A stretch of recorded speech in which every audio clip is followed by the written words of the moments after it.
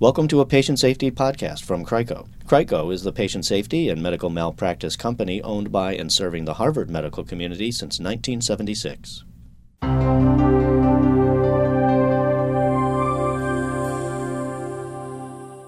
Physicians project certainty for good reasons. A confident doctor bolsters worried patients and directs the care process. But when it comes to diagnosing difficult cases, some doctors are much more confident than they should be. That's according to new research by Meyer and colleagues in JAMA Internal Medicine in August 2013. Using a web-based tool, researchers presented physicians with easy-to-diagnose cases and difficult-to-diagnose cases. The subjects performed poorly diagnosing the difficult cases. Yet, the physicians reported confidence levels nearly as high as with the easy ones. And for the more difficult cases, by and large, they did not seek more diagnostic resources like tests or consults. When physicians were given extremely hard cases where their certainty levels should have been really low, we know that their accuracy dropped significantly. They should have been less confident, and that didn't happen. Hardeep Singh was co-author on the study. Dr. Singh is a patient safety researcher at Houston Veterans Affairs Center for Innovations in Quality, Effectiveness, and Safety, and associate professor at Baylor College of Medicine. He notes that the higher the confidence level of individual clinicians in the study, the less likely they were to order a test or seek a consult, a pattern that has clear implications for outcomes and professional liability. When your accuracy is low and your uncertainty is really high and the case is really difficult, you really should be asking for more help, whether it's from your friend or colleague down the street or, like a curbside consult or, or actual referral to a specialist or some diagnostic test that you need to get. What we found was that was not happening. So it was almost like when physicians most needed help, they actually didn't seek it out. The researchers studied more than 100 general internists from across the United States. Each was given 4 validated case vignettes of varying difficulty. One of the easy vignettes involved a 60-year-old man with crampy lower abdominal pain of 3 weeks duration, anemia, and weight loss. The patient also had a positive occult blood test. An example of a difficult diagnostic case in the study presented a 68-year-old man who came in with fever, fatigue, arthralgias, and shoulder pain.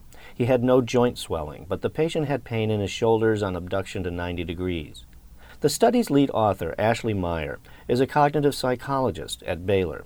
A lot of the researchers in the medical area tried to figure out what people's confidence were from the notes they left in a patient record, for example. But cognitive psychologists tend to measure this stuff more directly, so they actually ask, what is your confidence? They have people rate their confidence on a scale of 0 to 10, for example, and then they can compare it statistically with how they're actually performing. One of the metrics used in the study is diagnostic calibration, which is simply the relationship between the accuracy of a diagnosis and the level of confidence in that accuracy as expressed by the clinician. And so even though the physicians only get 5% of the really difficult cases correct, which is almost none, pretty much everyone's getting it wrong. They're all rating their confidence as about a 6 out of 10, still rather high. Meyer says it isn't exactly the way medical professionals have been trained to view their care processes, but diagnostic calibration is key to understanding the dimensions of the problem.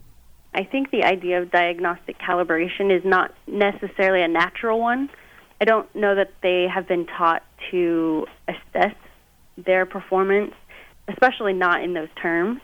And so in our study, when we had them rate their confidence as they're making decisions, that may not be entirely natural. It may be something that becomes more important as we discover why diagnostic error happens in the first place, because maybe they're not really assessing these things as they move along. The demographics of clinician subjects, such as age, ethnicity, and geographic region, were not related to accuracy, confidence, or the ordering of further diagnostic testing in the study. Meyer says that further research is needed to learn of any relationships between overconfidence itself and other personality traits of an individual clinician. In the Harvard medical system, Dr. Tom Sequist is studying how the characteristics of a physician's practice relate to the quality of care. Dr. Sequist is an internist at Harvard Vanguard Medical Associates. One of the variables in Dr. Sequist's research is the individual doctor's risk tolerance.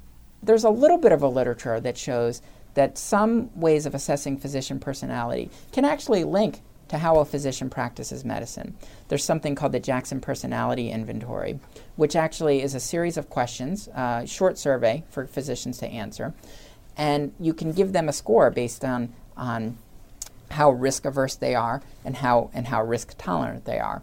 And in the emergency department setting for patients who present with chest pain, you can show that the physicians who are more risk averse are more likely to admit patients to the hospital who present with chest pain, emergency department physicians we're talking about. And the physicians who are more risk tolerant are more likely to discharge patients home directly from the emergency department and not admit them. In addition to an individual physician's risk tolerance, another practice-style measurement connected to patient safety involves the clinician's level of stress response from uncertainty. Also, physicians could get feedback that compares their habits to those of other similar clinicians. Dr. Sequist says these kinds of tools may give practicing clinicians valuable insight as they evaluate how they manage their overall practice. Do we tend to order lots of test results compared to our other physician colleagues when evaluating a particular condition? Do we tend to not order enough tests when evaluating a condition compared to our physician colleagues? And there may or may not be a right answer in some of these scenarios, but we believe that it's important for you to know how this feature of your personality is really affecting how you practice medicine. Ashley Meyer says the field of cognitive psychology may offer more ideas for improving diagnostic performance. For example, de-biasing is a mechanism to change behavior or take precautions based on knowing your pre-existing biases. But Meyer agrees that a mechanism for measuring traits like overconfidence and feeding the information back to clinicians may hold the most promise. Right now, they don't get feedback that we know of about their diagnostic performance. And there are people in other professions, other areas of expertise, such as weather forecasters, and they get constant feedback. And so they're able to better calibrate themselves.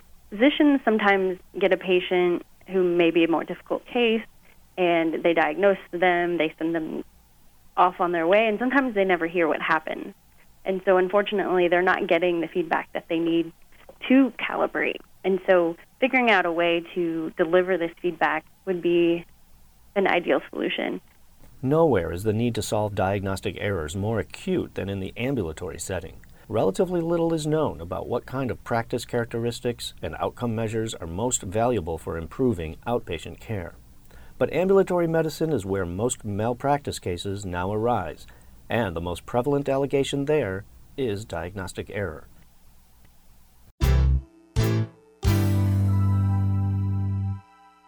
This has been a patient safety podcast from Crico. More information about Crico and efforts at Harvard to deliver the safest healthcare in the world is available on our website at www.rmf.harvard.edu.